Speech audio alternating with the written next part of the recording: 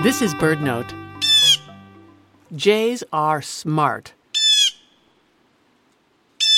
Many jays, including the blue jay, store food for sustenance in harsher seasons. Over a few months, an individual bird may cache nuts, insects, even worms in several thousand spots, and relocate nearly all of them as needed.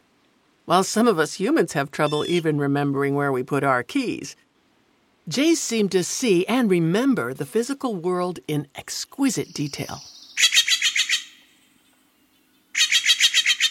If jays, like this Steller's jay, visit your yard, here's a puzzle game you can play with them. Each day, preferably when the jays aren't watching, place a dozen peanuts in different parts of the yard. They should be visible, but scattered. One on top of a stump, one next to a rock, below the bird bath. You get the idea. When a jay arrives, watch how long it takes to find the nuts. The next day, place the nuts in a different array and watch again. Did the jays find them quickly? Possibly they already have a mental map of everything in the yard, so anything new, like a peanut in a novel spot, jumps out at them.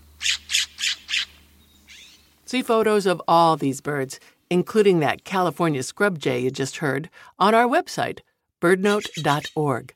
I'm Mary McCann.